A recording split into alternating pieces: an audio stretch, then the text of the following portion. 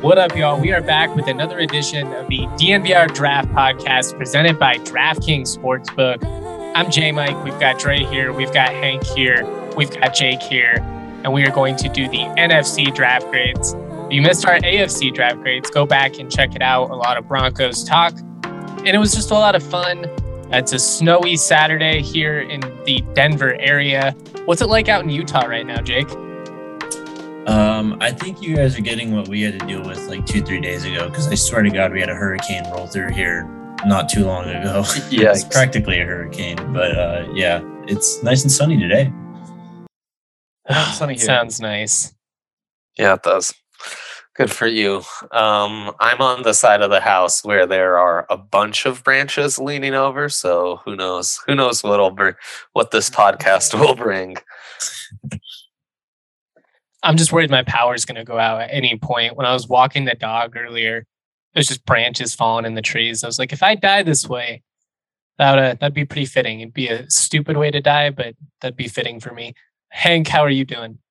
I'm doing good. Honestly, it turns out like just the cold can kind of wake you up. Like I woke up at like 9:20. I was like, I'm going to walk over to Starbucks, and I just walked outside. I was like, I don't even think I need coffee now. I'm just really cold. But then I got the coffee, so I'm a little bit out of my mind. I don't remember the last time I slept past like 8 a.m. That sounds very, very nice. But let's get into it. Let's talk about the NFC West and Seattle specifically, who had a pretty interesting draft class, top 10 pick. They go with Charles Cross, the offensive tackle out of Mississippi State. Makes sense. Nice value selection, but there was a lot of talent on the board. I don't know. What are your guys' thoughts on Seattle's draft class? Pretty solid overall with the picks that they got from Denver. Took Charles Cross, Boye Mafe. They traded one of the fifth rounders to ended up being Kansas City. Overall, I thought it was a solid class, though. It's funny though. They entered the draft with the worst quarterback room in the league, and then they left the draft with the worst quarterback room in the league. So, yeah. It kind of limits their ceiling in terms of what I'd give them as a grade. It just feels good to not say that about the Broncos, though, which is really, really nice. They took two interesting tackles, though. They took Abraham Lucas in the third round. Interesting that they took Cross and Lucas, both air raid type guys that, not really known for their power and ability in the run game. So we'll see how that kind of works out. And then they take two classic cornerback prospects with Kobe Bryant, Tariq Woolen, just long, fast dudes. And then a 4-3 guy, Bo Melton at the end. I gave it a B-. It was actually pretty solid, but can't do much with the quarterback room. Yeah, I think they are in a similar spot to Atlanta. Two teams who just based off my board were able to bring home lots of good players. Those corners are great value and fantastic fits. You double up on pass rushers, two kind of older guys and Senior Bowl standouts, very, very Seahawky of them, but to get two guys in a draft like this, that definitely was a priority. And I love those tackles. I was as high on Cross and Lucas as anyone. So purely like, hey, we're starting from scratch. We've got a lot of picks. We're purely gathering value. It's 4 guys in my top 40. It's 6 guys in my top 100. That's a ton of building blocks. Hindsight, if the Broncos had 9 and that Boye Mafe pick, I think Cross was definitely going to be a consideration, or you try to trade down since that's where the run on receivers really started happening. And we all know that George Payton, like most of the NFL, has an addiction to corners, and the top guys were already gone. So it would have been really interesting to see, where do they go? Would they have gone Jermaine Johnson? Would they have moved down, tried to get in front of the Steelers and tried to get Kenny Pickett? There's an interesting argument to be made with like Boye Mafe, who with the early second round pick was the Seahawks edge. Are you just happier with Nick Benito, who has the higher end trait, is the younger guy with a higher ceiling, more off-ball skills, while certainly Mafe had a more natural fit as a run stopper? And then from a Seahawks perspective, just philosophically, this is a team whose biggest strength is the vertical passing game and has lost their stud quarterback who could really do that. They got pass pro spread tackles, and they're trying to become more of a power run team with two spread quarterbacks who are going to be at their best in RPO and like throwing it vertical and like quick, easy reads. And then you get the top running back in the draft. So what are we doing? Are we running the ball? Are we embracing more of a spread offense? Philosophically, at least offensively, it seems a complete mismatch.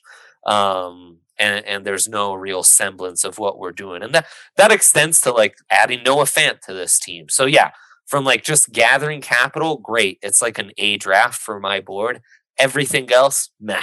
We're 2-3 years away from figuring this out. Yeah, I give him a B+, but I mean, it's a transition period. Like, I think that this is just kind of what you expect when Russell Wilson's got, going and drafting two tackles. Charles Cross, great pass protector. He's a run blocker? Who knows? A. Lucas is an awesome prospect for where they got him. It's, to me, like, not getting a quarterback, like, sure, whatever. But also, my strategy when the Broncos had Drew Lock at quarterback and the number 9 pick was wait till next year, build around him. And I think that's what they did. You throw these tackles out there, you take great value on the defensive end, guys who maybe next year really pop off, and you set yourself up well, especially like with Kenneth Walker. Like, if he turns out to be an every down back instead of just the third down guy, which as a third down guy, pairing him with Chris Carson, Rashad Penny, you could do, and that's a pretty awesome combination. I think that they set themselves up really well to make a move next year, and they have extra capital next year. It's a lame answer, but the Seahawks were not fixing this team this season in this draft. And so I really like what they did.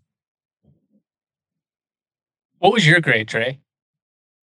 I mean, for pure value, it's an A for actually lining up with philosophy and stuff and taking good swings when you need to take them.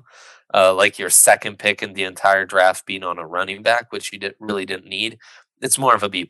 I'm more aligned with what Jake was saying. Is there anybody out of their day 3 selections that you would rather have than who Denver ended up with? We already did the Benito comparison, but I mean, I liked Kobe Bryant a lot. Ulin's obviously a really fun prospect. We'll see how he actually pans out as a corner, but like Trey said, he feels very Seahawksy, big, lanky dude. And he runs like a 4.3, which is just insane. So yeah, I would have been stoked with either of those corners. I like Kenneth Walker. I'm not sure if he pairs well with Javonte, although, I mean, he's pretty decent as a pass catcher. What are your guys' thoughts there? It's not great. I mean, I don't really love any of these top running backs as a pass catcher other than Breece Hall, but where are you at? James Cook. I mean, I'd go back to those corners real quick. I mean, Tariq Woolen is a guy that I liked a lot, and he was someone that I'd consider taking at 64 even. He drops all the way down to 153, which I don't completely understand because it was weird. Not many guys that big and long that run a 4.2. I know he's not like polished and he's pretty raw. I mean, I think he's only played cornerback 2 years though.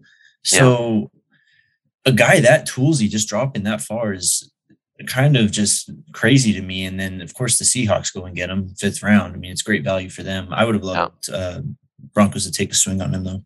Totally. Especially taking De'Aaron Turner-Yell the pick before. Like that's the one where it's like, if you just got Tariq Woolen there, then you just like look at the other safeties that are on the board. And like Quentin Lake going at the very end of the 6th round out of UCLA. Getting him instead of De'Aaron Turner-Yell, like, sure. I think there's a lot of similarities in like just the way they play and the question of how much better are you going to get? Like, do you have the traits? And so the Seahawks got great value in like the 4th, 5th, 6th round. Yeah, I mean, Kobe Bryant, Tariq Woolen, Tariq Smith, those are all nice value picks. I would have taken any one of those on Denver, just no doubt. But yeah, not a huge Mafe fan, and Walker just wasn't what this team needs to rebuild, like at all. And wouldn't have been a Broncos priority, I don't think, that early. Yeah, and I don't mind that Walker pick. We might be kind of trapped at the third down role just because you have Chris Carson, Rashad Penny, but like it's just so hard. Like if you want to add to the offense, you want to build up weapons. you kind of have the receivers set. You have Noah Fant there now, and you don't really want to draft somebody in front of him. So like I get like the offense needs to be better, and we're losing Russell Wilson. Just get one more weapon, get these tackles, see what happens. I mean, honestly, I think looking at the depth chart of the offense, it really doesn't look that bad in my eyes. I mean, maybe you could use a D. Eskridge to come along as your slot receiver and really kind of round out your receiving core. But I mean, I can't be too mad with the Walker pick. Penny's only on a 1-year prove it deal, and Chris Carson's been in the league like 5 years already too. So, I mean, they could very well just be setting him up to hand him the reins next year with just some like part-time work this year. But I mean, I can't really hate on this roster too much. It's just that it's crazy. It's literally Denver, 3 months ago. They're limited by the ceiling of the quarterback. Yep. It's crazy. And paying Jamal Adams a ton of money. I mean, that's where if they had their natural pick, right, the 10th pick, that becomes Garrett Wilson and could have become huge trade fodder to move down or what have you, this team looks completely different. You feel completely different about their rebuilding ability. Real quick, too, they also added Bubba Bolden as an undrafted free agent who he screams Seahawks safety to me. I don't know about you guys, but man. Yeah, came into the year as one of the top-ranked safeties. He's the Gorman High School out in Vegas. Him and Tate Martell. Gorman, they both didn't lose a game their entire high school careers. Was really good at Miami his first couple seasons and dropped off a little bit. There might be some knuckleheadedness, but he's a classic Seahawks guy. I mean, they're all about the highly touted recruits and just rolling the dice on those dudes later on. I can't think of a single one who's actually panned out aside from Metcalf, I guess. But ballers keep taking shots. So I do. Fun fact about Bishop Gorman: they're so dominant in Nevada. They just go to the state championship game, and everybody else plays to determine who's going to play Bishop Gorman in the title game. That's actually how it works. All right, let's move on down the coast to San Francisco, and our good friend John Lynch running it out there. Fine Broncos safety. Oh, I sounded so old there.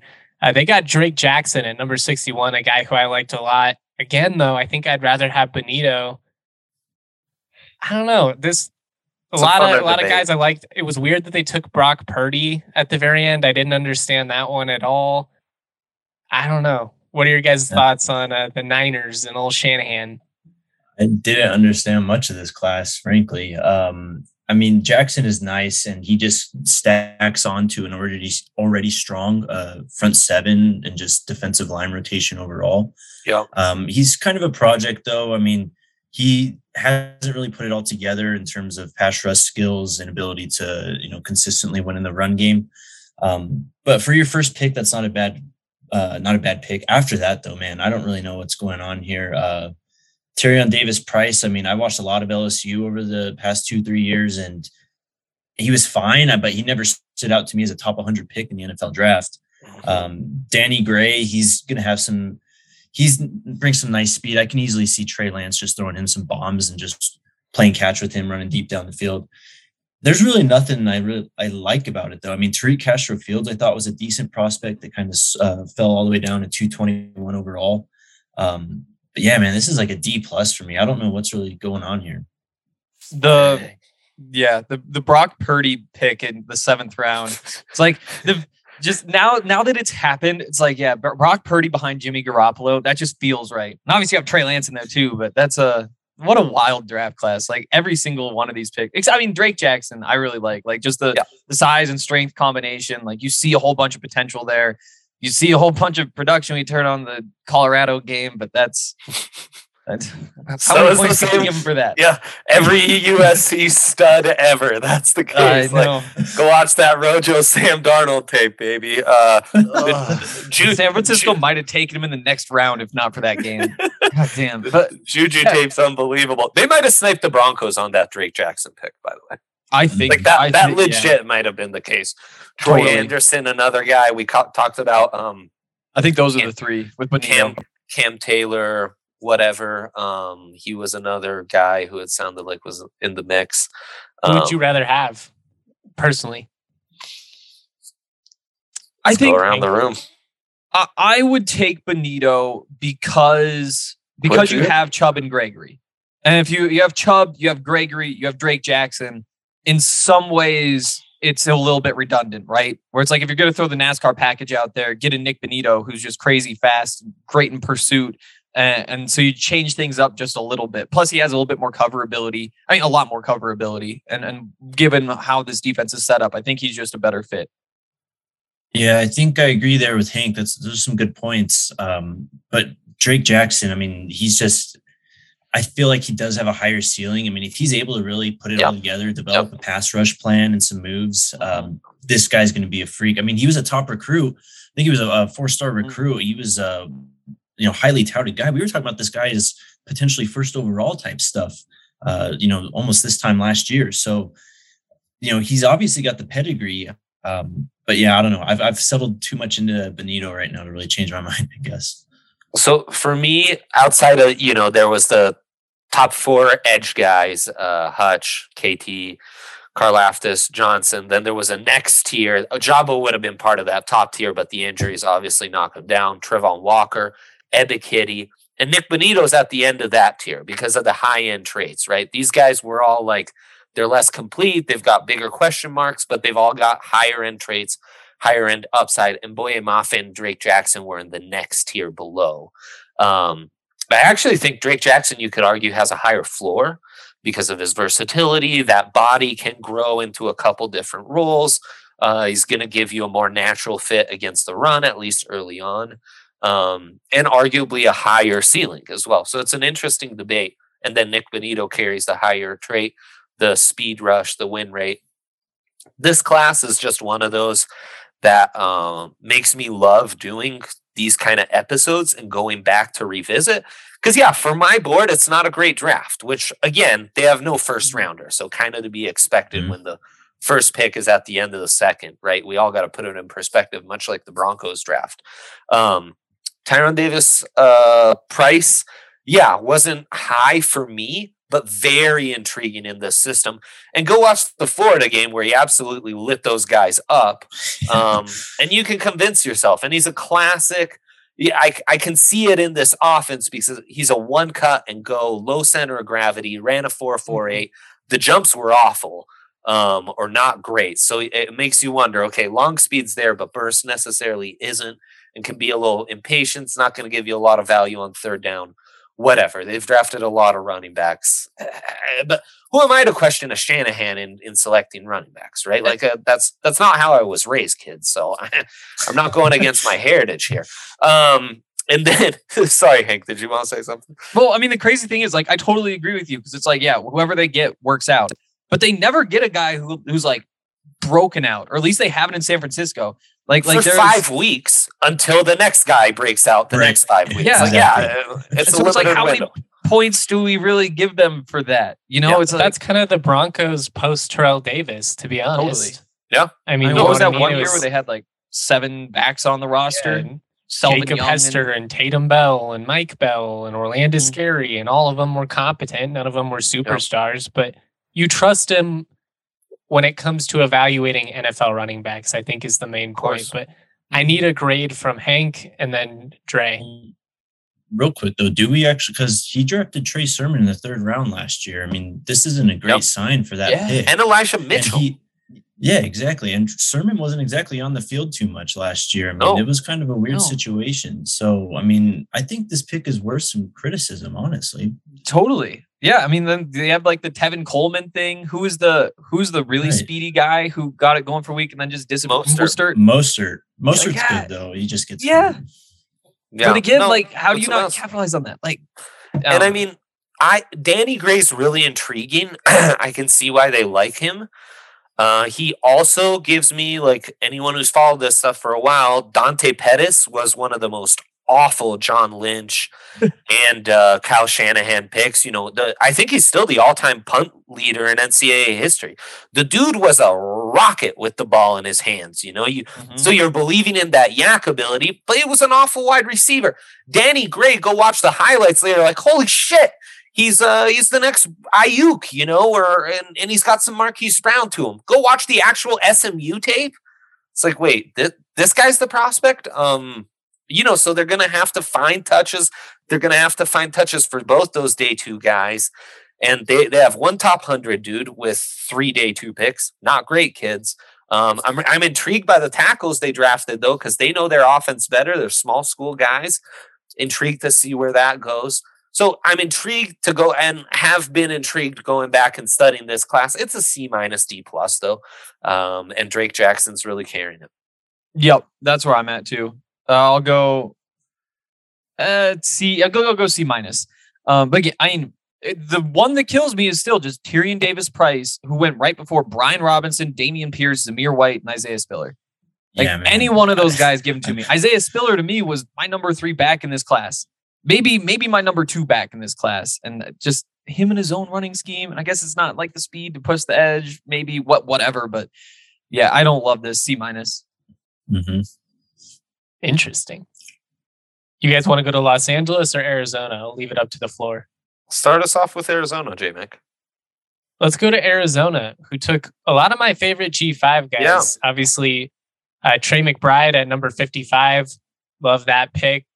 I love all the social media content they're pumping out with him. I'm just eating it all up.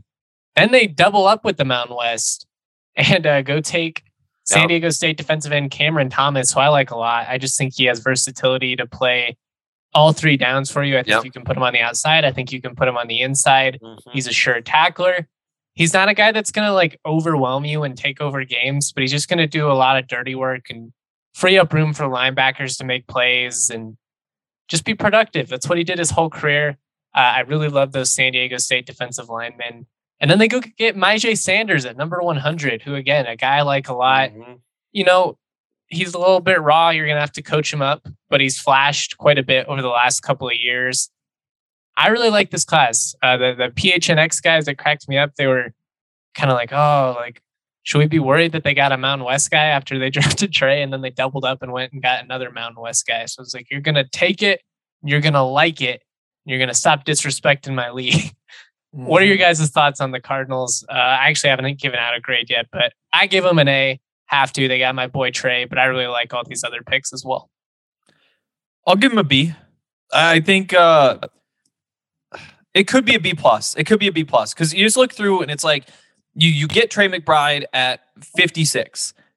Probably should have been closer to pick 40, 45. So that's good value. Cam Thomas late in the 3rd. It's I thought he'd be early in the 3rd. Same thing with Myjai Sanders, where it's fringe 2nd, 3rd rounder. You got him late.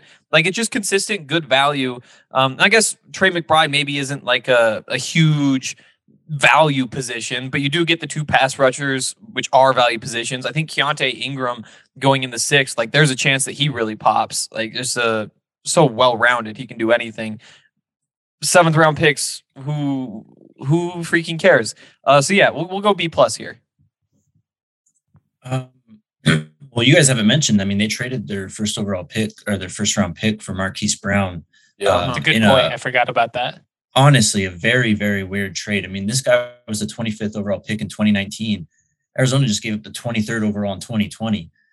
We talked about it with Baltimore. That's an insane return on investment. On the flip side, though, with Arizona, I don't really know what they're doing. They're trying to build the shortest wide receiver core after, they have Nuke and AJ Green. But after that, it's all these short, fast guys. Kyler's going to be throwing it between everybody's legs to him. Exactly. They're going to need to hope for growth spurts. I love the McBride pick. I like the Thomas pick. Sanders, I think, is a nice project pick. Jesse Luketa in the 7th round is really interesting, too, at 256. But really, man, I don't know what Keem and Cliff Kingsbury are doing, honestly. it's a C for me. I love the top 3, but I don't think the trade. I didn't factor in the trade in my grade, so it can't be an A when Marquise Brown, you give up a first rounder for him in the same night that AJ Brown also goes for a first rounder. So it's just, If you were willing to give up your first for a receiver, like shop around a little bit, call a couple of extra people, and maybe you end up with AJ Brown instead, and then you're feeling phenomenal about this. They did bring in Ronnie Rivers as well as an undrafted free agent, versatile Fresno State running back, who I like a lot. I think has a chance to pan out as a third down option, swing pass screens, that type of stuff. Yeah, with the trade, that makes it tough. The trade probably drops it down to like a B-, but I love those first 3 picks so much. They're fun. They're G5 guys. I don't know how good the Cardinals are going to be, but I'm going to play with them on Madden all the time. 3 points.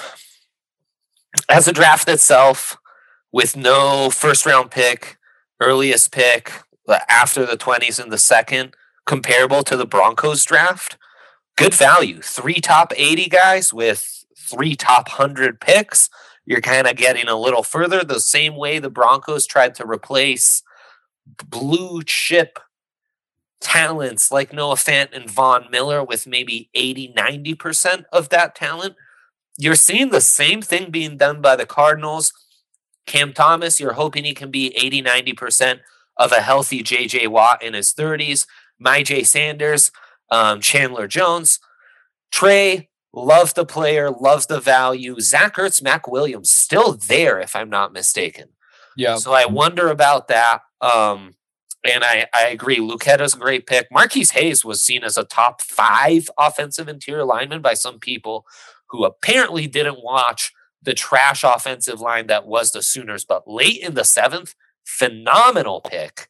And so fun to compare that and San Francisco and other teams that didn't have a first rounder and what they got with their hauls. I think this is comparable to the Broncos with a B. Second point, God, we have gone full blownsies power back this draft. And when a guy like Cliff does that with a guy like Keontae Ingram, I start to notice, and I wonder if the scat back is kind of disappearing, and we're just drafting gadget wide receivers to play that role. And then the third, go ahead. I was just going to say, I mean, they got Rondale Moore on the roster, and we talked about it a bunch last year. This is a guy that if you just put the ball in his hands out of the backfield, reverses, whatever. Yeah, right. And I mean, let's talk about what this management team has done at wide receiver.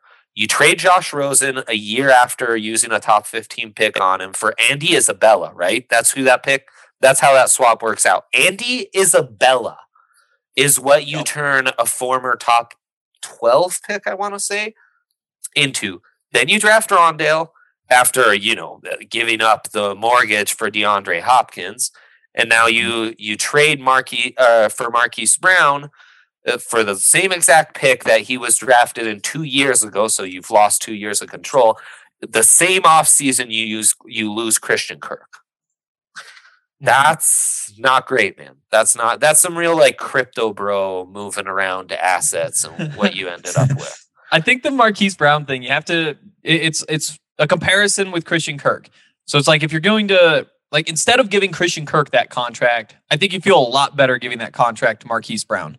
And that's me. Now, is it a first round pick better about giving that contract? Right. This is like the big gamble. And honestly, like I don't think that it's going to work out to be a good trade, but I do think that there's a chance. I'll say that. With Marquise Brown being upset about how he was used in Baltimore, like whether he's targeted 147 times or something like that, where he wants to just be playing downfield football, you wonder if that 1,000-yard season last year, if that could turn out to be a much bigger number just by letting him run deep, and this offense will let him do it. But still, like, expecting him to give you the value that you gave up is not likely. Like, that's just not a good move probably, but who knows? Maybe they're right. I mean, there's politics involved too with Kyler and them being friends. Absolutely. That's right. Yeah. I like Marquise Brown too, though. Like, I'm not trying to dog on like the player. Like, I like the player. It's just that the value you gave up for him just doesn't match up with where he is right now. You got to pay him in 2 years.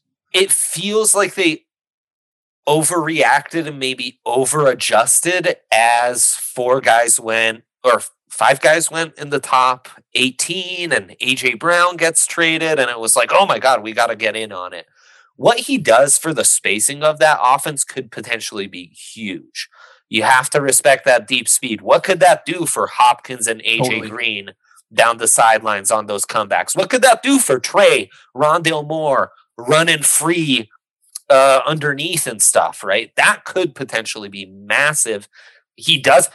Did you watch the Cards in the playoffs, though? Those guys were 3 and out, and every drive was like 15 seconds. Marquise Brown does not fix that. Marquise Brown does not come down with that tough contested grab to pray to God we can extend this one drive.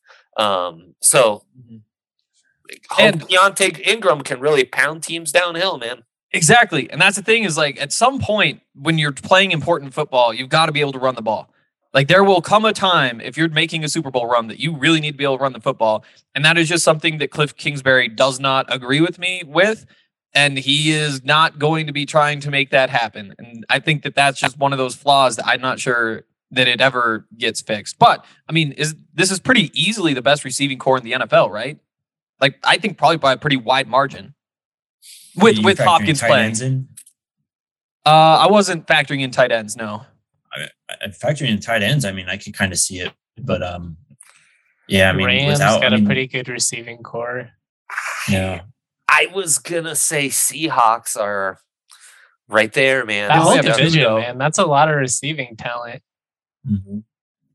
But they are in the, I think you make a strong point that they are in the conversation to be like. They're absolutely in the mix. Yeah. They're the cream of the crop. They're right up there. And it's a great I like point. this tight end core more than almost any other tight end core in the entire league. I mean, this is pretty good. There's Ertz, McBride, and Max Williams. That's a pretty nice top 3. There's so much flexibility there with what you can do. You can, flex McBride out wide. You can line him up inline. You can put him in the backfield, which with Kyler and all the weird stuff you can do with him and Rondale. I mean, if they do this right, they have the weapons to be very quirky and very dangerous. My ultimate skepticism comes from not trusting Kingsbury and really not believing in him when it's all said and done. But they got a lot of talent. They're going to be a lot of fun. I'm looking forward to when Arizona comes to Denver this year. That's going to should be a fun matchup, hopefully between teams that are both relevant later in the year. Yeah, for sure. I like a lot of these guys. We'll see. I trust Kingsbury about as little as any coach in the NFL. And I like the Broncos in a game in mid-December outdoors against the Cardinals. Oh, against this team? Well. Oh, yeah. Yeah. Mm-hmm. Yeah. Mm-hmm. That'll be fun. Yeah. Fun. Let's move on to Los Angeles. Yeah. Yeah, this one we shouldn't take much time on. One guy in my top 100. And hey, they had the 40th pick in the third, so not bad. Kyren Williams, we just talked about running the ball for winning teams in the NFC West. Really interesting addition to that running back core. Coming into the season was seen as a top 5 back. Coming out of the season was seen as a top 5 back. And then in a historic combine where running backs ran faster than ever before, this dude is in the low 4.5s as one of the few pure scat backs in this class, right? And receiving back. So it was like, what? But to get him late 5th, love that. Darian Kendrick, we were talking about him for the last 2 years as a top 50 pick. Goes to Georgia. Great move by that kid. Wins a natty and everything. And somehow plummets his stock. Decent pick, though. Decent gamble. It's a lot of guys. It's a lot of end of the roster fodder. So, hey, what can you do? But with what they had at their disposal, it's good. It's a C. It's a C+. Pat on the back. Good job. Let's see what you can do with all these high-paid veterans later on. I'll give him a B. Just because you have to factor in the value. I mean, Kyren Williams in the 5th. Like, I would have been fine with the Broncos taking him in the 3rd or 4th. But I think this fit in particular for him is just incredible. Like, the way he's going to be able to hit these gaps and get upfield, there's going to be so much space because of this passing game. That combination of him and Cam Akers could be incredible. And then, like, I really like Quentin Lake, Darren Kendrick you talked about. Not really my guys with the 3rd and 4th round picks, but at least if it was 1st and 2nd round picks that they're taking guys that I'm like, I don't know, then I would dock them quite a bit more. I think they made that value up later pretty easily. is just what this team does, though. I mean, you look at these draft classes going back to 2018 after the Goff trade, and it's just kind of these weird like depth type of drafts where they, just kind of take guys all over the place that maybe you haven't really heard of, but sure enough, they'll be on the field and probably making an impact play at some point. I love the Kyren Williams pick. Quentin Lake is a great value there in the 6th round at 211. The son of Cornell Lake, a bit before my time, but this guy was apparently really good. I looked up his Pro Football Reference. He had like a defensive player of the year type of year, like 97, I think it was. So nice pick there. And Darian Kendrick, that's an intriguing pick. I mean, we'll see if he can put it all together. Also worth mentioning, they got Cameron Dicker, the kicker from Texas, as an undrafted free agent. So if you move the picks around, it makes sense. Yeah. Kyren Williams in the 3rd, Darian Kendrick in the 4th, Quentin Lake in the 5th, Bruss and Jacoby Durant in the 6th. Then You're right. I think it'd look a lot better. I like Montana State defensive end Daniel Hardy a lot. He's a converted linebacker. They got him at 235. In 15 games last year, he had 16 and a half sacks and 25 tackles for loss. The dude's just a playmaker, a little bit undersized. I'm not really sure what his role is in the NFL, but much like Troy Anderson, just kind of a freak. And that's actually a story I'm going to work on with CSU's defensive coordinator, Freddie Banks, just his ability to kind of find athletes and move them around and create success. So hopefully encouraging things happening up in Fort Collins. We're going to move on real quick, though. The NBA playoff action, it's nonstop over at DraftKings Sportsbook, an official sports betting partner of the NBA. This week, new customers bet $5 on any team to win, get $150 in free bets if they do. If you want to turn a small bet into a big payday, try the same game parlay. Create your own parlay by combining multiple bets, like which team's going to win, total threes made, total rebounds. Boom, you've got a shot at an even bigger payout. Right now, you can get a same-game parlay with 3 or more legs and get a free bet back up to $25 if one leg does not hit. Love that shot at redemption. Download the DraftKings Sportsbook app now. Use the promo code DNVR so they know we sent you. Bet $5 on any NBA team to win. Get $150 in free bets when they do. That promo code DNVR only at DraftKings Sportsbook. Must be 21 or older. Colorado only. New customers only. Minimum $5 deposit. Restrictions to apply. See DraftKings.com/sportsbook for details. And if you have a gambling problem, call 1-800-522-4700.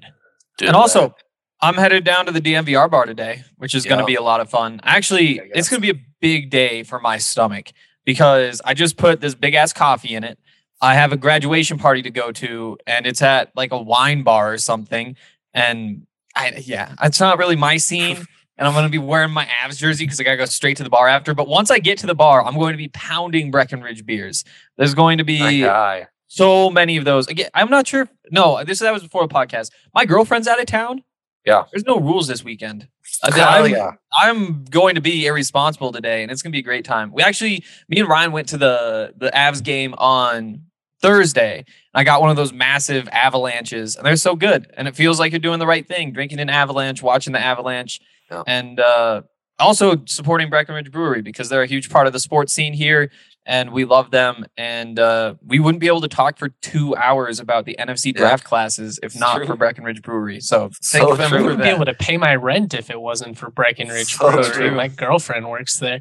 Shout out, Breck. Keep paying my rent. We love you. Do everything great as far as I'm concerned. They're literally part of the family. The NFC North. I want to talk about the Packers. Can I just say, no.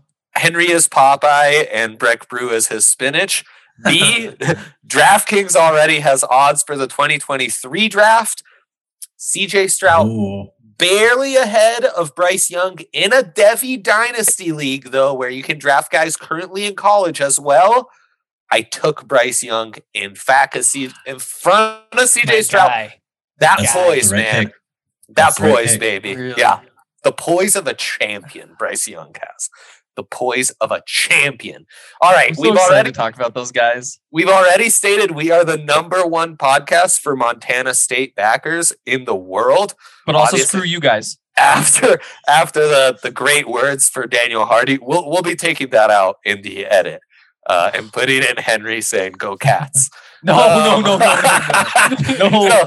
we will not. We will not be saying that. Henry's Montanan Midwestern FCS roots. We're going NFC North, and baby, where George Payton also comes from, not just Brave Hank.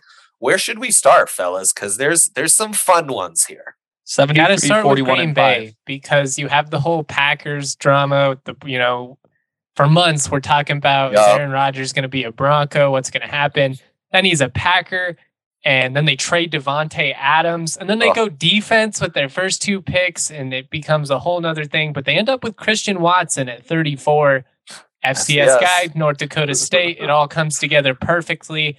He feels like a perfect receiver for A-Raj, as does Nevada's Romeo Doubs. They got at 132, one of my favorite value picks of this entire draft. Hell yeah. When he has a 10 touchdown season 2 years from now, I'm going to say I told you so. So just remember that. And Devontae Wyatt, I love him. I love Quay Walker. They got some athletes for this defense going Georgia heavy. This was just a day 3. They steer off a little bit. I didn't love some of that. Not bad though. But it's not bad. Yeah, I gave it a solid A. Let's go to Dre. Dre's chomping at the bit to talk about this. They got that dog in him, baby. Quay Walker, Devontae Wyatt. So yeah, look, the entire NFC North kind of zigged while others zagged. They said, okay, you guys can go heavy on wide receiver. You guys can prioritize this position and what have you. We're just going to take value on the board. Quay Walker, I don't think was worth pick 22, but I do think if they felt good about the off-field stuff you heard about Wyatt, that's a great pick. Watson, I'm just not a huge fan of. So I think they maybe swung and missed a little in 2 of the top 3 picks. But man, the rest of the draft is baller. Sean Ryan and Zach Tom as zone blocking guys are great. I've been high on Kingsley Enagbare the entire time. Romeo Doubs, I agree with you. That guy is such a great fit. I've been prioritizing him in every single dynasty draft I've done. Rasheed Walker, man, what a pick in the 7th. Yeah. What a pick in the 7th. This has been one of my toughest drafts to grade in my career because so many of these drafts, like the Packers, we just talked about the Seahawks, it's in the A- range. It's 6 top 100 guys. It's incredible, an incredible haul.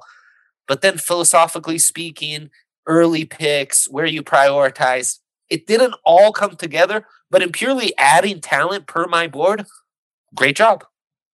I would have rather had Devin Lloyd than Quay Walker. No doubt, man. No doubt. I'll give him an A-. I like, again, like you see Quay Walker come in, you're like, what do you think of there? And then they go get Devontae Wyatt. To me, that kind of saved it because it's like, you know what, you can hate on them for taking the guys that you don't necessarily love or picking them 10, 15 picks ahead of where you think they should have gone. But one of the other things we're saying is that Georgia defense is so good. Like, why not just take some shots on some of these guys? Because I think there's a really good chance. Maybe Quay Walker was part of it, like the catalyst. Devontae Wyatt, maybe he was a big reason why this worked. And so they salvaged the Quay Walker pick by adding Devontae Wyatt for me. Again, like Devontae Wyatt, like the off-field stuff. Yeah, go get into trouble in Green Bay. Like you couldn't do that if you tried. Like there is no trouble to be found in Green freaking Bay. Romeo Doubs, I think he's better as a rookie than Christian Watson. There's a hot take. Yeah. No, you're right. Samori, you mentioned that. Samori Toure. Yes, take a lap on Samori Toure. Oh my goodness, what a pick! I was worried he wasn't going to get drafted. He's just such a monster. I mean, when he was back wide Montana, receiver out of Nebraska, former Montana player. When he was at Montana, there was he broke Randy Moss's FCS record for yards in a playoff game. He put up 303 yards in a playoff game. Like he was just an animal. I still think they win that. You know what? Their best receiver after him got hurt in the playoff game they lost this year. If he was at Montana this year, they would have won the national championship. I feel confident in saying that. Like just a reminder that FCS records include stuff that Cooper Kupp did at Eastern Washington. Yeah, and Cooper Kupp was I hated Cooper Kupp. But yeah, I mean, Rasheed Walker, you mentioned him. This is an A- to me. Like you look at everything past the first round, it's like good pick, all the way down. And before that, you pull 2 guys from the best defense ever. Sure. Like I'm not going to fault you too much for that. I see the strategy. Yeah. Jake, I'm with you. I think I don't know if DraftKings had lines on this, but for Quay Walker to be the third Georgia Bulldog drafted after Travon Walker and Jordan Davis, ahead of Devontae Wyatt, ahead of Lewis Cine, ahead of George Pickens even, a little bit of an upset. But I mean, you switch the Quay Walker and Devontae Wyatt pick and whatever, it's fine. And like Hank said, you get two guys from one of the best defenses in college football history. I can't be too mad at you. Well, and Jake, real quick, if you switch those picks, the Patriots probably get Quay Walker at the Cole Strange pick, and you're not able to get him at the Devontae Wyatt. So strategically, it worked out for them to get both those guys where they could get them. Yeah, sure. And I like Quay Walker. It's just, you never saw a lot of him. It was a heavy linebacker rotation there. I mean, they had a lot of dudes. We talked about it a lot. Christian Watson is interesting. He's taken with some draft capital that was in the actual Devontae Adams trade. So, there's a little bit of a storyline there. And then, Sean Ryan, Romeo Doubs, Enagbare, Rasheed Walker. I mean, it's just really nice class overall. I'll allow the Christian Watson pick. It's fine. I mean, with Aaron Rodgers, I think it's something that you can just kind of work with. I mean, just send the dude deep because he can run, and Rodgers will definitely get him the ball. Can't be too upset about it. Count me in on Romeo Doubs over him early on too. Great class. I give it a B+. I feel like they replaced Adams with the Moneyball approach, where we're not going to get one receiver that can do what Adams does, but we can get Watson who can go deep like Adams, and we can get Doubs, who's going to be a contested catch freak, a red zone option. He can move the chains for you. Again, it's just, you're kind of trying to replicate what he does in the aggregate, which I kind of like the strategy there, since they didn't end up with any of those top receivers. You guys want to talk about the Vikings or the Bears next? Oh God, are we gonna do this about the Bears? Are we ready here? We are. It sounds like you're ready to go. So I'm throwing you a softball, Jake, and hit this shit out of the park. So first off, they traded away Khalil Mack for nothing. They got a second round pick that ended up turning into Jaquan Brisker, and then they got a 6th rounder next year. That's all they got for Khalil Mack. That's crazy. And then I'm sorry, I don't have this team pulled up right now. Give me 1 second. So then you go Kyler Gordon at 39. Fine. So the top 2 picks are actually pretty decent. Gordon and Brisker. I mean, you got to rebuild that secondary a bit. It was really bad the previous couple of years. And then Velus Jones at 71. I mean, Justin Fields needs help, guys. And I'm sorry, I don't think Velus Jones is going to be the guy that really kind of turns the tide here. Hot take. He's 25 years old. I mean, he's older than a lot of the guys that got traded for. I mean, Marquise Brown, AJ Brown. Yeah. Mm-hmm. So what is going on there? I like Braxton Jones. He's a super long guy, but he's a project. So you're not exactly getting Justin Fields like a stout prospect on the offensive line. You're giving him another project at tackle who could potentially just get blown by and blindside Justin Fields.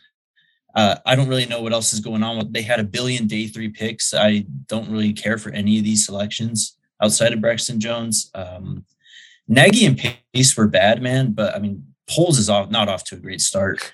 Good luck, Justin Fields, this year. This is an F for me. This is the worst class I saw this year.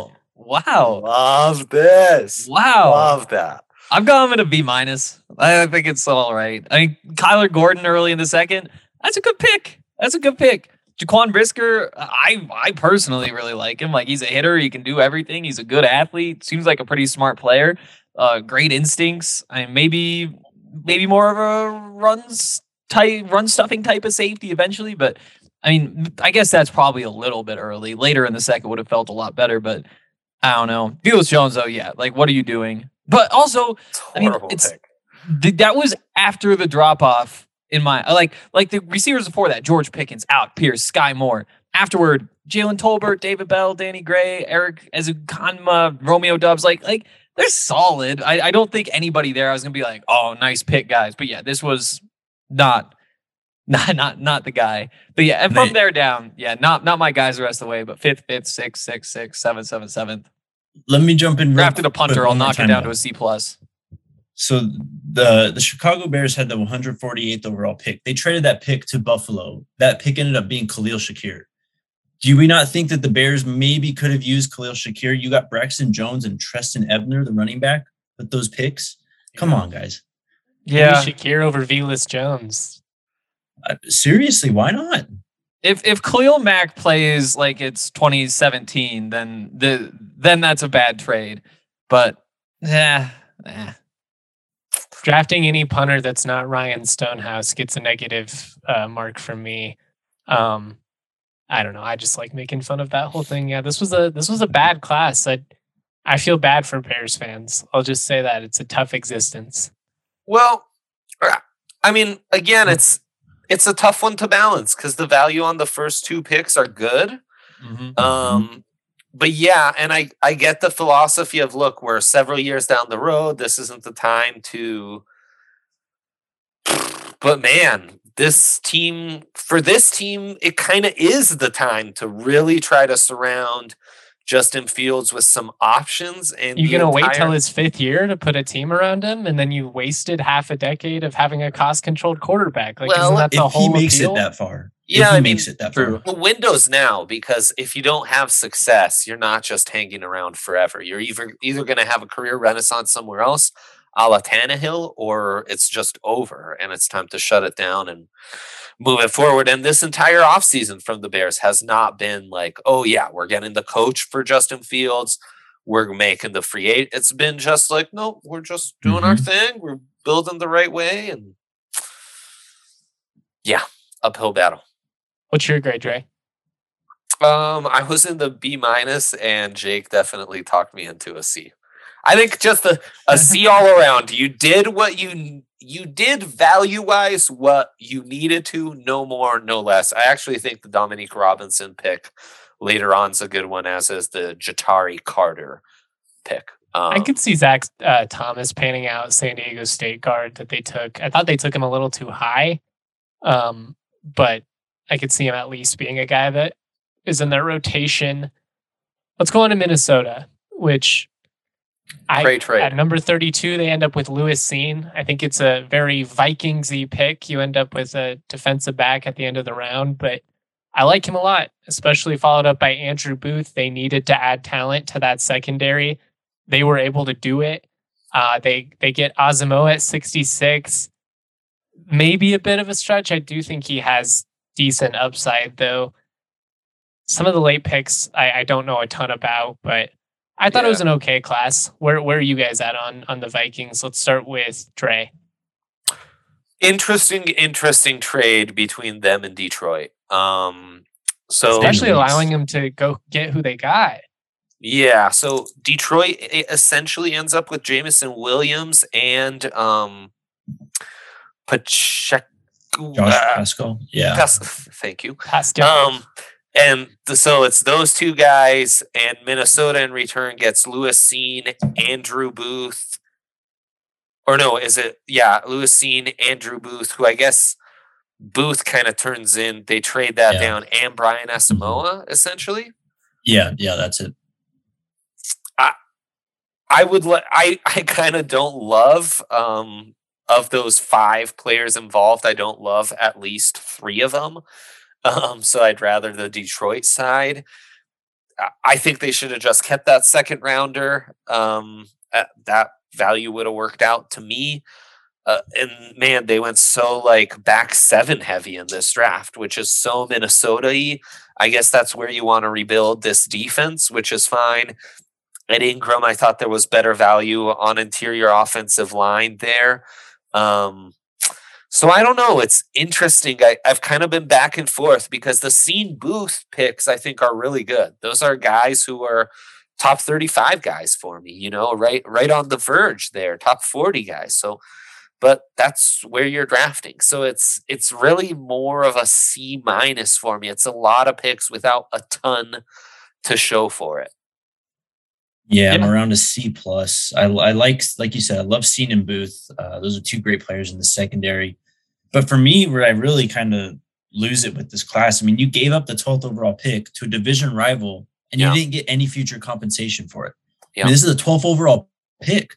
How do you not get like a second or a third from next year? I mean, you got nothing. You got 32, 34, and 66. They traded away 34. That ended up being parlayed in another move up for Andrew Booth. And that's just what they came away with the 12th overall pick. I just don't think that's great enough value.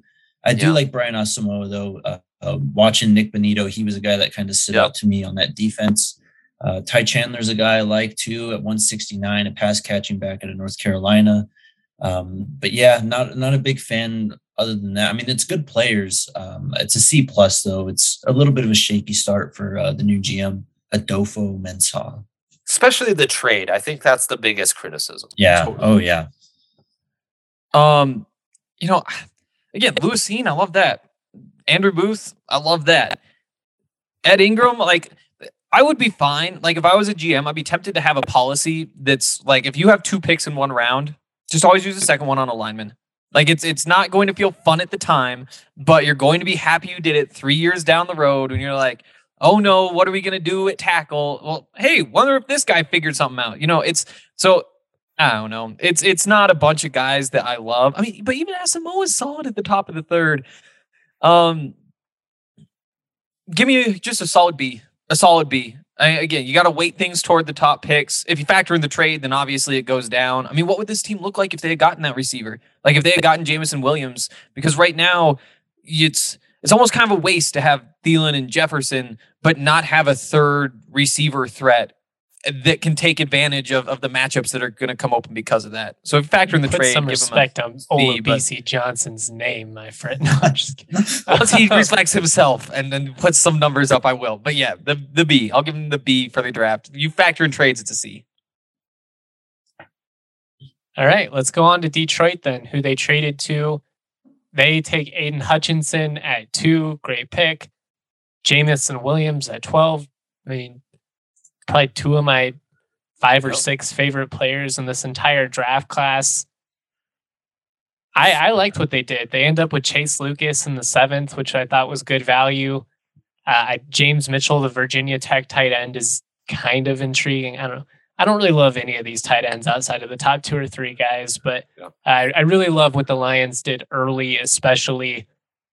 They feel like they got better. They feel like they got more competitive, and considering they were in a lot of those games last year, I'll be interested to see if that can, maybe translate to a couple of more wins. Yeah. Buying all the Lions stock, man. That trade, that's huge. They fleeced Minnesota, in my opinion, honestly. Coming away with Aiden Hutchinson and Jameson Williams really doesn't really matter what else the rest of the class is. You got those 2 guys. That's tremendous. And then Josh Pascal, too, out of Kentucky, is a guy that can make some plays. He's really strong. Chase Lucas, you said it, like him a lot, too. And at 237, why not? Man, I'm telling you, this team they're getting there, man. Brad Holmes has done a great job. I think, like you said, Justin, Dan Campbell really had them fighting last year. As soon as they got another first-round pick next year, they're going to replace Jared Goff at some point. I mean, it's going to happen, but with what they have coming into this year, I mean, this is going to be a feisty team. This is an A for me. I love this class. I was just looking through the trade value chart. And this is like the old school one. Yeah, the classic Jimmy Johnson one. The Jimmy Johnson. 1410 points going from, or basically the Vikings came away with 1410. The Lions came away with 1200. So by Jimmy Johnson's, the Vikings got more value. Yeah. Which is kind of crazy to think about. But yeah, I mean, I don't know. They put a lot of eggs in one basket by trading 3 picks for Jameson Williams, right? I agree with Jake that you look at it and it's like, yep, you get Aiden Hutchinson at 2, Jameson Williams at 12, both solid values, which is crazy to say about picks that are up that high, but those are good value picks. And that defines the draft. As of right now, give them an A for that. But they did put a lot of eggs in that basket, and all of a sudden, if Jameson Williams doesn't pan out or Aiden Hutchinson doesn't pan out, this class could look really, really, really ugly.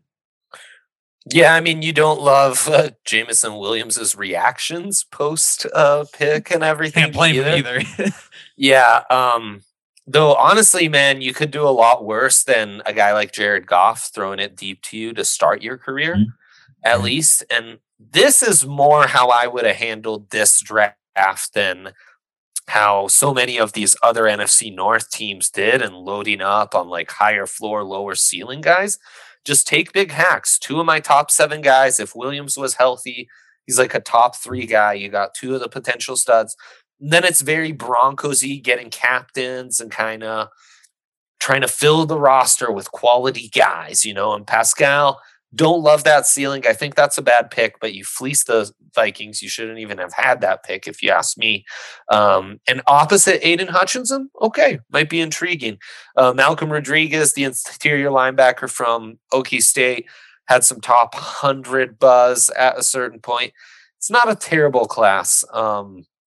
It's a B for me. I think you took care of business. You got what you needed to get done, and there's a lot of upside for it to be more, that you might not see the immediate returns, but I think long term, this was the right way to build and go about it.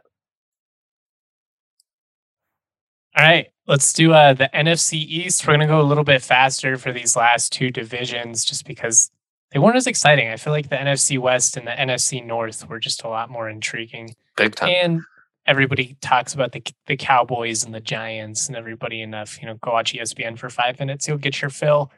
Do we have a break? No, we don't. We already got both in. Boom. Yeah. Love it.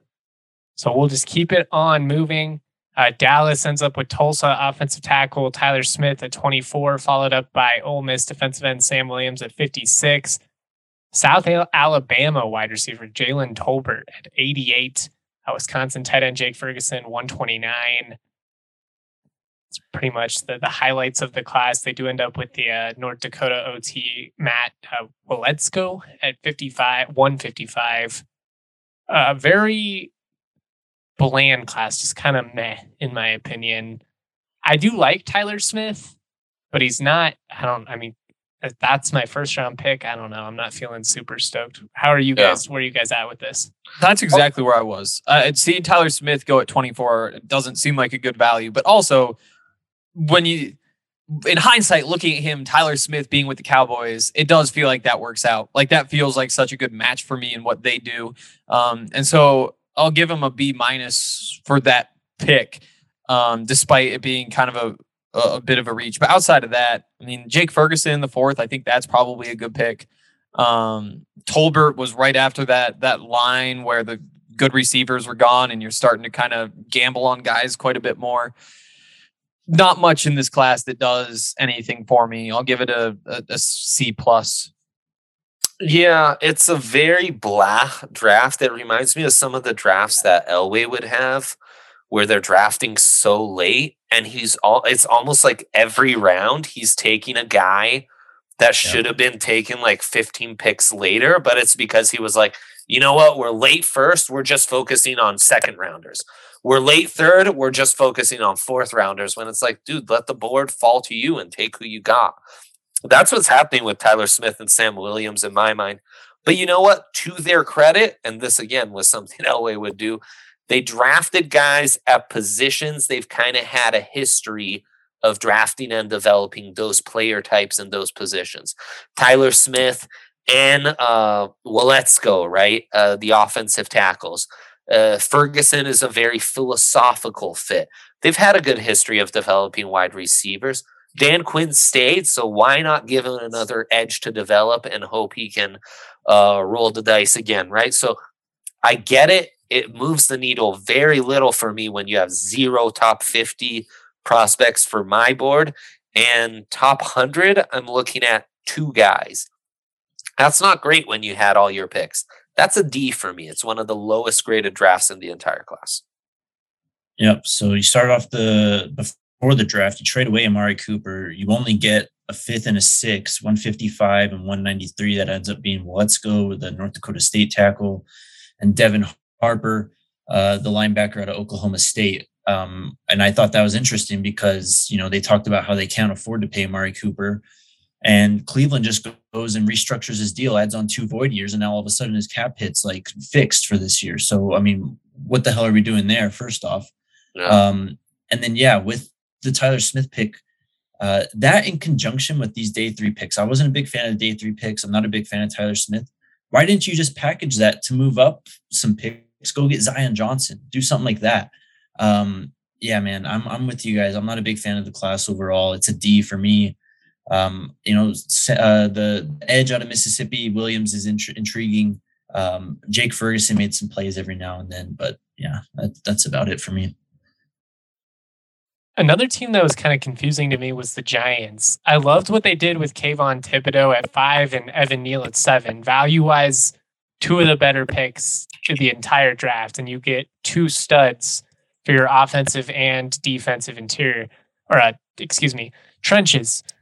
But then they take Wan'Dale Robinson at 43, and they're supposedly shopping Toney, and it's just I don't really understand what you're doing offensively, I guess, is the thing that confuses me with the Giants. Yeah. But you do end up with Thibodeau and Neal, and at that point, it feels just kind of like the Lions, where it's just like the rest of it's just kind of gravy. They had so many picks, though. I really feel like they could have got more value with some of those second, third, and fourth round picks. Similar to Detroit, right? Yeah, it's great comparisons, I feel like. Jake, what are your thoughts on this one?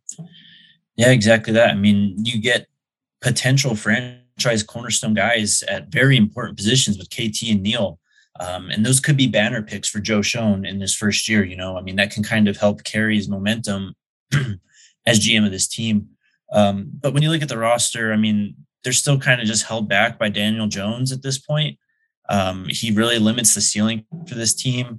I love the skill players, though. I mean, Saquon's one of my favorite backs still. I'll buy that stock that everyone's selling. I mean, you still have Sterling Shepard, Toney, if he's able to stay, in Golladay. It's a solid receiving core. But yeah, Wan'Dale Robinson at 43 is just insane to me. Jake, who are the guys opening up? Who are the guys outside opening up the space for all these weapons that you would have on the inside? That's my problem. It seems like a complete mismatch. Like, what's Dable thinking? Yeah, kind of they don't really have much speed on the perimeter right now, which is, I mean, this team, again, they're just in flux right now. I mean, new coach, you still have Daniel Jones. You got to make a decision there.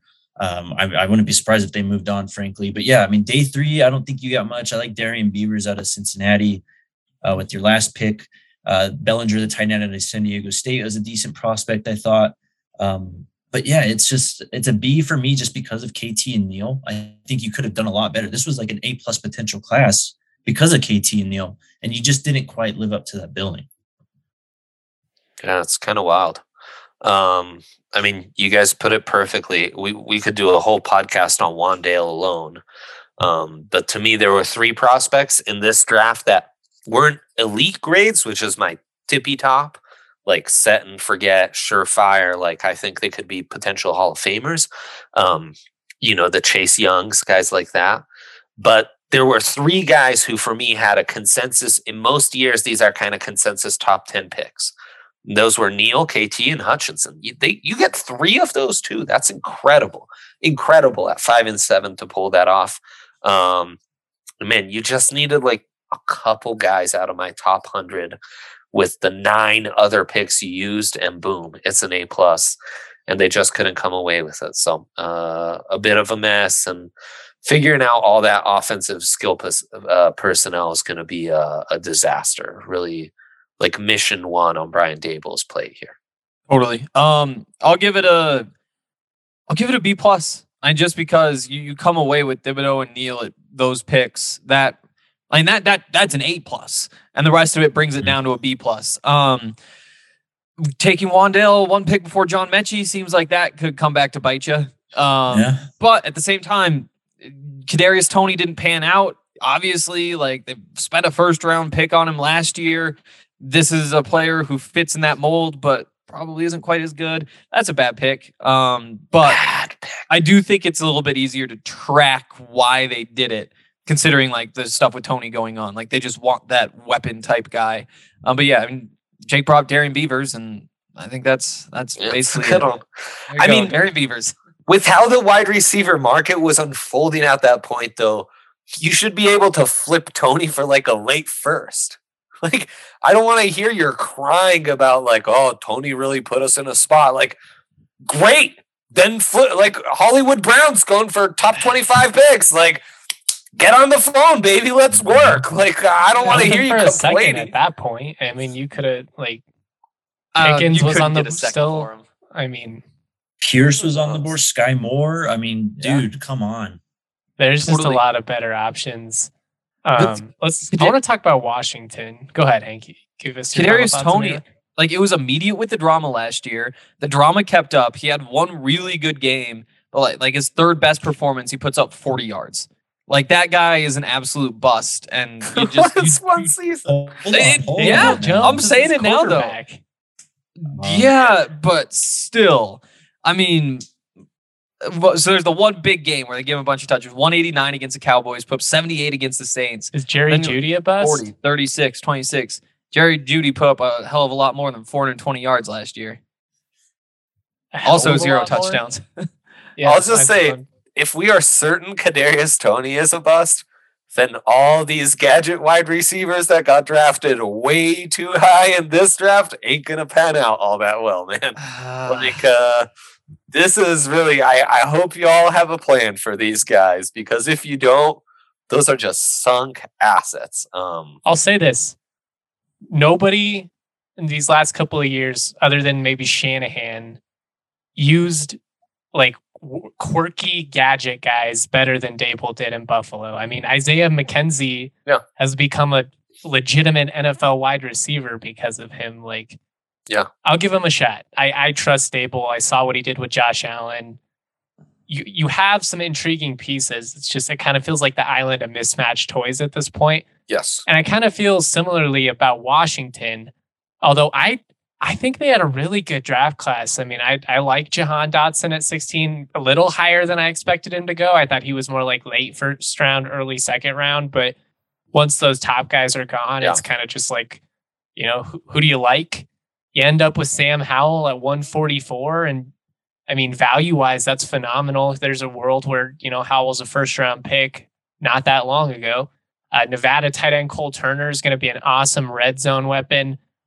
I don't know what else he does other than that, other than, you know, maybe you can kind of make him a guy that stretches the middle of the field, but I like it. And then they stick to their roots, which is just, let's try and draft any and all available Alabama players when on the board, with Phidarian Mathis and Brian Robinson, two guys who I like a lot. I thought they were good value picks. I would give Washington like a B+, A-. I think it was a solid draft. Mm-hmm. It's a lot of draftable guys. It's not very exciting. I mean, it just feels like everyone until you get to the Sam Howell pick is overdrafted by anywhere between 8 to 20 spots. Dotson's probably the most justifiable with how everything works out. And man, Carson Wentz with Antonio Gibson in that backfield and Dotson, Scary Terry to throw to, it's intriguing. It has me intrigued. And then God, like, put me to sleep. Is this draft boring after the Dotson pick? It's just high ceiling. How many of these drafts are we saying it? High floors, low ceiling, just like checking off boxes. Cool. You know, like, Brian Robinson's the adult in the room to kind of bring Antonio Gibson along. Phidarian Mathis, you need a few more guys like that so you can start stopping the run and having a little more stability up front. I love the Howell value. I like the Cole Turner pick. I like the Chris Paul pick. It's a good draft. It's a B-, 6 draftable guys. 4 in my top 120, not quite top 100, but just outside. It's good for where they're at. E for me. Jahan Dotson, the other option there is probably Treylon Burks. I think that Dotson fits what they're doing well. Just so much speed on that offense now. Like, I feel like they have an identity. So that's a good start. Love that. Phidarian Mathis, Brian Robinson, I think, is a great addition. Sam Howell, I think this is potentially the perfect landing spot for him. You know, because you're trying to get him to be kind of a healthy Carson Wentz in an ideal world. Why not let him sit behind him? I'm B+ to me. Yeah, I like this class also. I really liked the class last year too. So 2 solid classes to start off. Martin Mayhew's time as GM there. They had the 11th overall pick. They traded that to New Orleans, who took Chris Olave. So it'll be fun to kind of compare Dotson and Olave in that vein because of that trade. Because of that trade, though, too, they got 98, which ended up being Brian Robinson, and a 4th rounder that ended up being traded to Carolina. And they also, I mean, I think they did well with the draft capital that they received and gave away with the Wentz trade too. I mean, you gave up, I think, 42, 73 and a 2022 third, but you got 47 coming back. And look, I know a lot of people are going to clown on Wentz, but I don't think he's as bad as many people say. He's just a high variance quarterback, honestly. And with Terry McLaurin and now Jahan Dotson, I mean, it's kind of a small starting 2 wide receivers, but I mean, these guys are pretty dynamic and they can both make some incredible catches. So I think we're going to see some really awesome highlights and bombs from Wentz to Dotson and McLaurin. I love Brian Robinson too at 98. I think that's a really solid pick. Darian Mathis, yeah, a bit rich there. Sam Howell, that's my guy, man. He's going to get a shot too. Very similar quarterbacks that he's behind in Heineke and Wentz also in terms of skill set. Cole Turner, a guy that can really make some plays at tight end too. He's going to be able to stretch the seam for them. And then Chris Paul, yeah, one of my favorite players from the Senior Bowl, honestly. I thought he was really impressive in one-on-ones there. You get him at 230, which is just great value, I think. A- for me. I've really come around to Ryan Russillo has a thing on quarterbacks where he talks about if you don't have like one of the, I think it's like top 6 guys or top 8 guys, whatever it is, just go week to week and whatever your opinion is, you're going to be right. You know what I like? It's just all these guys. It's just so fluctuating. Like just wait a week. Your opinion's probably right, whether you hate him or whether you love him. Yeah, so true. Let's talk about the EAGLES Eagles. Hell yeah. Who I think ultimately probably got sniped for Jameson Williams. I think that's who they were probably going to take. I'm not 100% sure on that, but they end up with Jordan Davis at 13 after the trade with Houston. I love Jordan Davis. So, I mean, that's just a guy that makes your football team better. Nebraska center Cam Jurgens at 51. I'm not sure I love that value there. But then they end up with Nakobe Dean at 83. So 2 guys from Georgia that I love a lot. We'll see what happens with Dean's health and all that. Sounds like he had a bunch of injury concerns, and that's why he dropped. I like a lot of these players, though, and I'd give it a solid like B. I mean, you also got AJ Brown. You gave away 18 and 101. You got AJ That's a good point. Brown, yeah. Which, I mean, I love AJ Brown. One of my favorite players in the entire league. Super young. I mean, you just got a dynamic receiver now in a team that desperately needed a wide receiver. I mean, shoot, you got him over picks that where Treylon Burks and other guys went. I mean, I definitely take AJ Brown at this point. You moved up from 15 to 3 at the cost of 3 day 3 picks for Jordan Davis. Love that deal. A bit rich on Cam Jurgens, I agree, but him kind of under not Travis Kelce, Jason Kelce is very intriguing because I think they're very. And he was like players. raving about him. I don't know if you saw that video, but he was like, they asked me in my opinion, and I told the Eagles to draft him. He's like, he was my favorite prospect in this entire class. Yeah, man, he can run and move just like Jason Kelce. I mean, I think Jurgens is just a bit underdeveloped in terms of strength and size at this point, and so you obviously don't have to start him with Kelce there right now. So you can kind of develop him this year, maybe next year if Kelce retires, plug him in, and you can kind of keep moving that offensive line in that like really wide zone running scheme that they used to run. And then Nakobe Dean, just kind of one of the steals of the draft, honestly, at 83. Why not? This team had a massive hole at linebacker. That's tremendous value. This is just a great job from Howie Roseman. I think it's an A for me.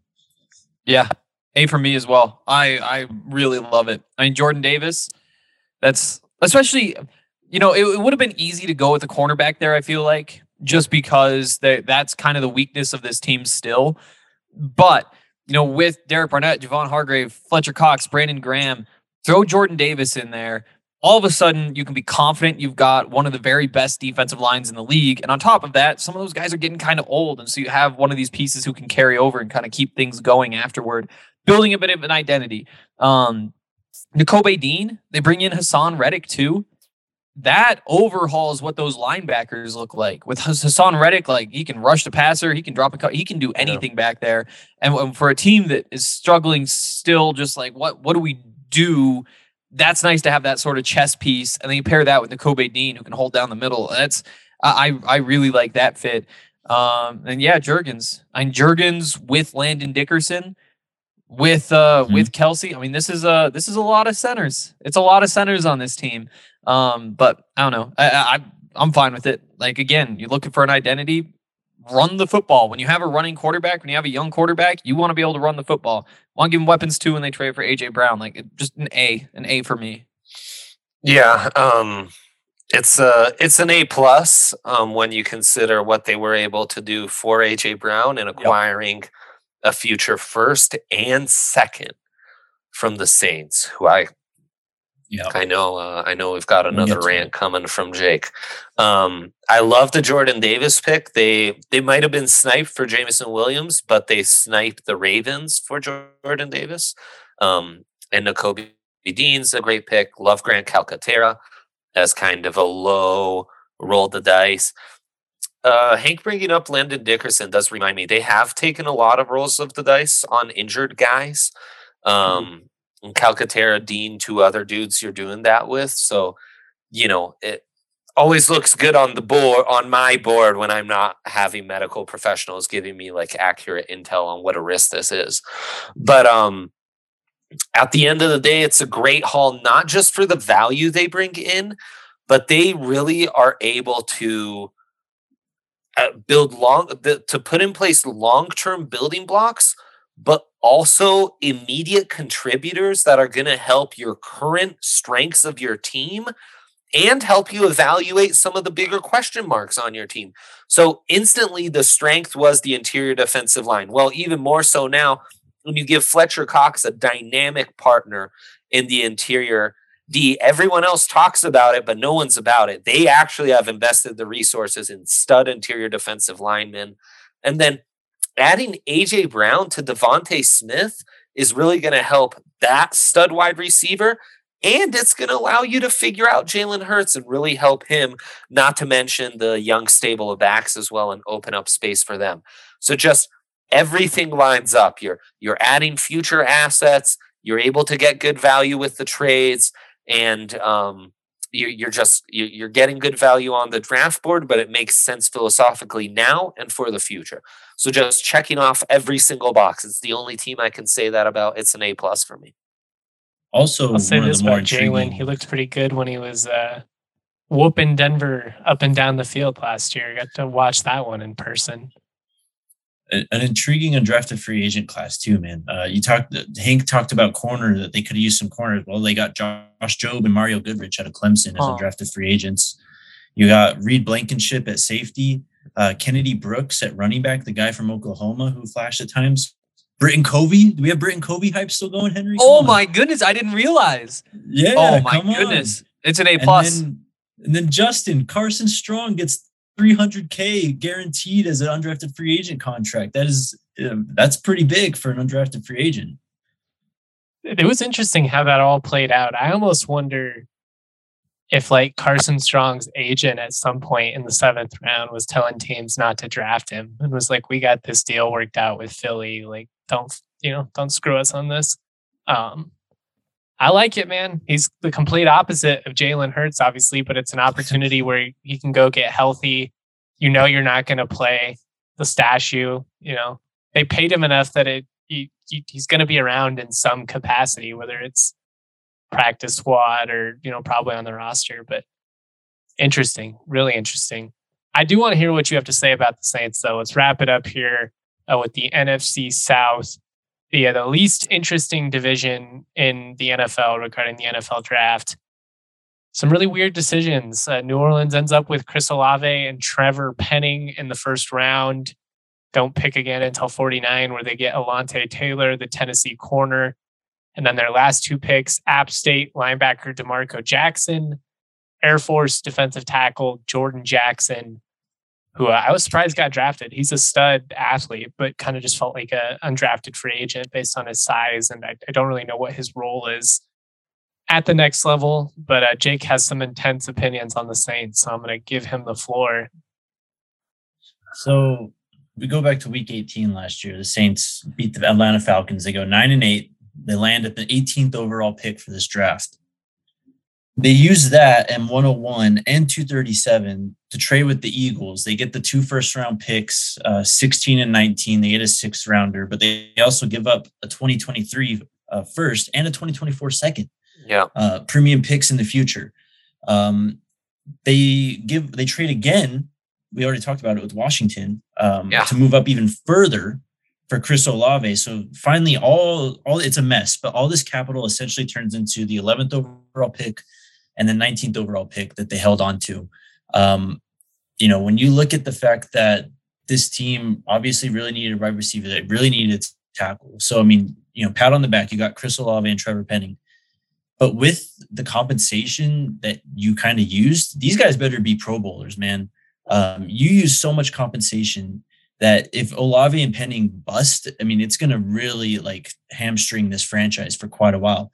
And when you look at the fact that Philadelphia managed to use New Orleans' 18th overall pick, where New Orleans started the draft process after week 18, Philadelphia used 18 and 101 to get AJ Brown, dude. Yeah. I mean, you used all this capital to go up and get Chris Olave, where you could have just stayed pat, maybe talked friendly with Howie Roseman and ended up with AJ Brown, and you don't even give up all these future picks.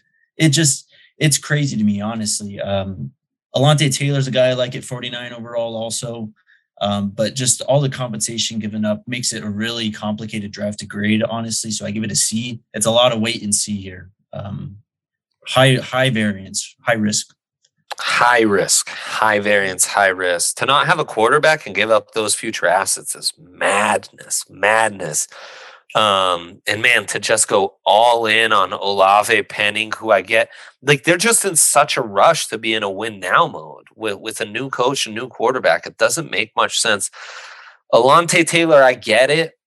I don't know though. I don't. He wasn't a set and forget top 50 guy. It's a C because again, I thought they were going to get screwed out of Penning and really be in trouble.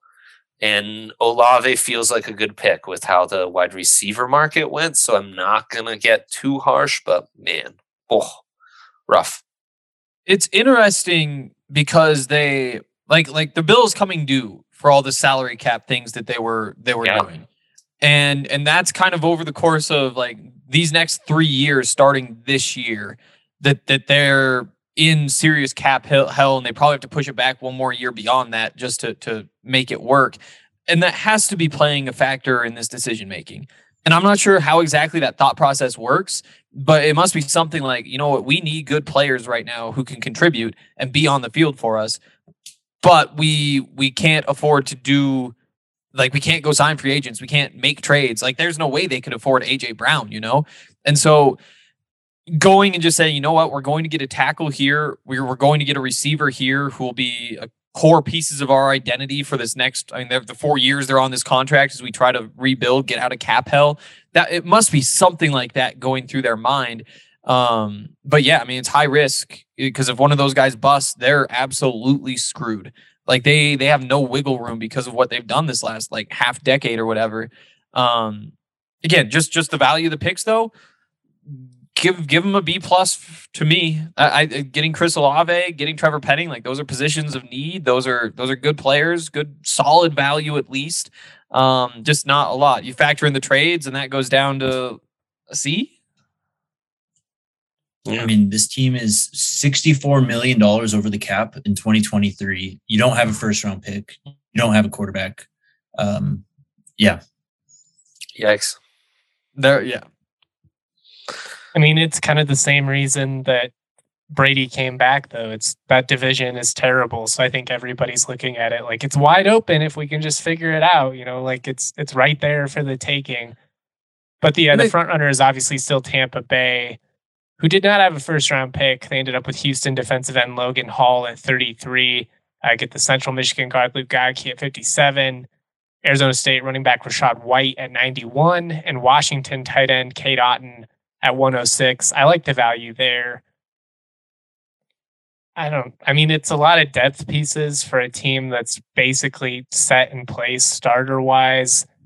Logan Hall makes a decent amount of sense, other than they just spent a ton of money on that defense. Where are you guys at with this Buccaneers pick? They're hard to understand because they're going to be so screwed cap-wise once Brady's gone. It really doesn't matter. Big Elway vibes on this class to me as well. This is a big the Derek Wolfe draft. vibes. And last year was kind of similar. Like they're trying to get their quarterback of the future. They're trying to maximize on pass rushers, both interior and exterior right now.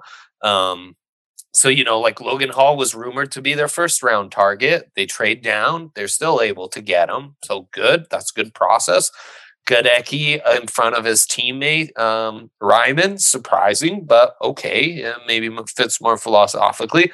I liked Rachaad White, end of the third, maybe a little rich for me, but fine. Cade Otton feels very like another Jeff Howerman type pick for the Broncos. You get a punter. I've seen that. The Broncos draft a punter in the 5th, Zion McCollum, probably the best pick of them all. So yeah, it's not very exciting. It's none of my guys. Everyone's basically overdrafted. It's one guy in my top 60, one guy in my top 100, despite having, first overall pick in the 4th. That's almost like 4 top 100 picks. It's a D for me. It's one of the lower graded classes in this class. Yeah, I give it a C+. I mean, the roster's so deep that they don't really need these draft picks to be impact players. They just need solid depth and rotational guys, which they get in Hall, Gadecki, White. Rachaad White is a running back that I liked. Kind of enters a rotation that has an opportunity, I think. Cade Otton, too, and you need a tight end. You took a punter at 133. I can't commend you for that, though. But they did trade away 170 for Shaq Mason. You got a starting guard there. I mean, it's a slightly above average draft. It's a C+. You improve team depth at multiple positions. Yeah, I'll give it a C+. There's just nothing that does it for me. I mean, like you look at Logan Hall, first pick of the 2nd round. After him, we've got Roger McCreary, Jalen Petrie, Arnold Ebiketie. Bring in Breece Hall. Like, there's a good chance that he would play a big role. Kyler Gordon, Boye Mafe, David Ojabo. Like, there's just so many good players around. And they circle back and get the Gadecki, a pick before Troy Anderson. And we have Cam Taylor-Britt, Drake Jackson's there. They did not maximize what they did. Like, if you want to get those guys, but trade down or something first. Just doesn't do it for me. And Rachaad White, like, it's another one where you still have Brian Robinson there. You still have Zamir White. You still have Isaiah Spiller. If you're going to take Rachaad White, you can probably wait. And if you wait and he's gone, there's a good chance you're getting a better running back anyway. Yeah. Carolina. Ike Ekwonu at 6, Matt Corral at 94. What are your guys' thoughts on what the Panthers did? Some people thought maybe they go QB top 10, they go offensive tackle, and they still get Matt Corral at 94. So value-wise, pretty solid. Yeah. Out of all of these teams in the South, like, this wasn't a super sexy class, but I feel like they did a pretty decent job of just letting the board fall to them and picking based on value there. Yeah, good. I mean, good draft for where the team is at. Good mix of like immediate needs and high upside guys who are kind of more swings of the, big hacks, and we'll see how it works out. Corral, Braden Smith, Amari Barrow, who tested off the charts, Cade Mays, who's a former 5-star recruit and could be a really good guard. So, it's just one guy in my top 100. I wasn't the highest on Corral and what have you, and people thought they did a masterful job of letting Ekwonu fall to them, who was their target all along at 6. It's good. It's not going to move the needle a ton, but you did what you had to. It's a B. Again, it lines up philosophically. At least you're taking some big swings. A couple of these guys surprise you and pan out. You might be really set up nicely. Totally. I think this is just a good clean B for me. Like Dre said, didn't make him all that much better this year. Like, your rookie tackle is not going to be a huge upgrade probably over whatever replacement you have year 1, but long-term, it's a good move. Matt Corral, letting him play behind Darnold. Like, it's that thing we talk about where if he breaks out this year, gets an opportunity, then all of a sudden you don't have to address quarterback next year. Just a little lottery ticket there, which I don't mind. Brandon Smith, crazy high upside. I like having him out there with Jeremy Chin. I think just the versatility those guys provide, all the different things they can do. If he pans out, there's a lot to like. Cade Mays is a good value in the 6th round. Just like a good B, leaning B+, but a B. Yeah, I'm around a B-. I mean, you get one of my favorite players in the draft at 6 overall, and Ekwonu, who they didn't really think would be there, ends up being there for them, which is awesome. They didn't have a second round pick because, they traded for Sam Darnold. They traded away 137 and a 2023 third for Corral at 94. So they gave up a little bit of future compensation for him. But at 94, I can't be too mad at Matt Corral there. And yeah, Brandon Smith Henry, that's a great pick, I think. I mean, it's a B-. It doesn't really do much, like you said, this year. And I think Scott Fitterer kind of had his hands tied, but I mean, kind of did it to himself for trading for Sam Darnold and giving up that draft compensation. So the Atlanta Falcons, the last team we have to evaluate. I really like what they did with these first couple of picks. You get Drake London at 8, I think the best wide receiver in this class. You get Ebiketie at 38, followed by Troy Anderson at 58. Love the Troy Anderson pick. And then you still get Desmond Ridder at 74. I mean, you could have potentially traded back at 8 and took a quarterback late in the first round. I mean, there were a lot of scenarios in which Atlanta could have done this. Instead, they just take the best receiver, one of the top 2 receivers, still end up with one of the quarterbacks who really rose up the draft boards at the end and get him at 74. I like the BYU running back Tyler Algier selection at 151. Really solid class. I feel like they added a lot of pieces and they got better, which is really all you can hope to do when you're as bad as Atlanta was this past season. Yeah, this is I think my second favorite draft class behind Baltimore. It's an A+ for me. I mean, Drake London combined with Kyle Pitts, that is going to be some really, really good football. Twin Towers. It's going to be incredible. I'm really fired up to see that. And then beyond there, I mean, Arnold Ebiketie, like there was first round hype for him at one point. This is a team that needs pass rushers. This is a pretty freaky guy. Not a team in win now mode, so they can give him a year to kind of figure things out. Don't need him to contribute early. I love that. Troy Anderson. I don't need to say any more about Troy Anderson. We spent months and months and months doing that. But combining him with Hey, 73 and 41. 73 and 41. Deion Jones is there. Rashaan Evans. To any of them. Throw Troy Anderson, and that's turning into an awesome group. And then Desmond Ridder falls to him in the third. And it's a perfect fit for him. I mean, could you, like we talk about Sam Howell, Carson Wentz, Desmond Ridder getting to play behind Marcus Mariota. They're very similar players, I think, especially now that Mariota's lost some of that athleticism. I think they have the same limitations passing wise. And if it doesn't work out, go get a guy next year. But that's a great value for him. Tyler Algier, when you have Cordero Patterson to get the big power guy to combine him with, I mean, that's the piece that's missing. I mean, he falls to the 5th. Justin Schaefer, the guard from Georgia, I think there's a chance he pans out and he's a 6th round pick. This is one of my favorite classes easily. Yeah. Really good class. It's a ton of value. I do wonder, do they have, like some of these classes we've talked about today were a little more lined up, and I get it. Here it's more like, hey, we got 6 guys in my top 80 who could really be future starters, and that's a great way to start. Do we feel great about it? Does it really line up? This team's kind of added finesse pass rushers for a decade now and has yet to figure out how to stop the run. Desmond Ridder, nice value, but if we're just running it back and focusing on quarterbacks next year, might that just end up being a waste of a top 100 pick a year from now? Really like D'Angelo Malone, really love Justin Schaefer, undeniably for the value on my board, it's an A. Yeah, I'm right around there, A-B+ range. I mean, you received 82nd overall pick too for Matt Ryan. That's your D'Angelo Malone pick too. The trade up for Ebiketie, didn't give up much there. You gave it 43 and 114 to go to 38. It's a nice job there. But yeah, the top 4 of this class is really nice with London, Ebiketie, Anderson, and Ridder. Honestly, I wouldn't be surprised if Ridder kind of pushes Mariota for the starting job this year. I mean, I liked Marcus. I wanted to pull you guys on that. How long until Ridder is the starting quarterback this season? Until they start losing. As soon as they start losing, I think it's time to make the change. But I would guess they're able to keep it at 3 and 4. Maybe they lose to go 3 and 5 and they throw Ridder in. So somewhere around midseason. He's like a virtual lock to start games this year. I mean, I don't see how you take him with a top 100 pick like this and you don't at least start him. I mean, I know the team sucks, but I mean, this is a great opportunity to see what you have in him. I mean, this team's still in the early phases of rebuilding, but this is a solid draft class for that phase. I think I'd set it at like week 11. the over under, you take it there. I guess my biggest concern with this draft class would be if I'm Arthur Smith, who like going into year 2 of his tenure as head coach. It's like, what are you took this job because of Matt Ryan, dude. Where are we going? What are we doing? You feeling all right? Because I'd start I'd be renting, not buying. I'll just say that. I don't.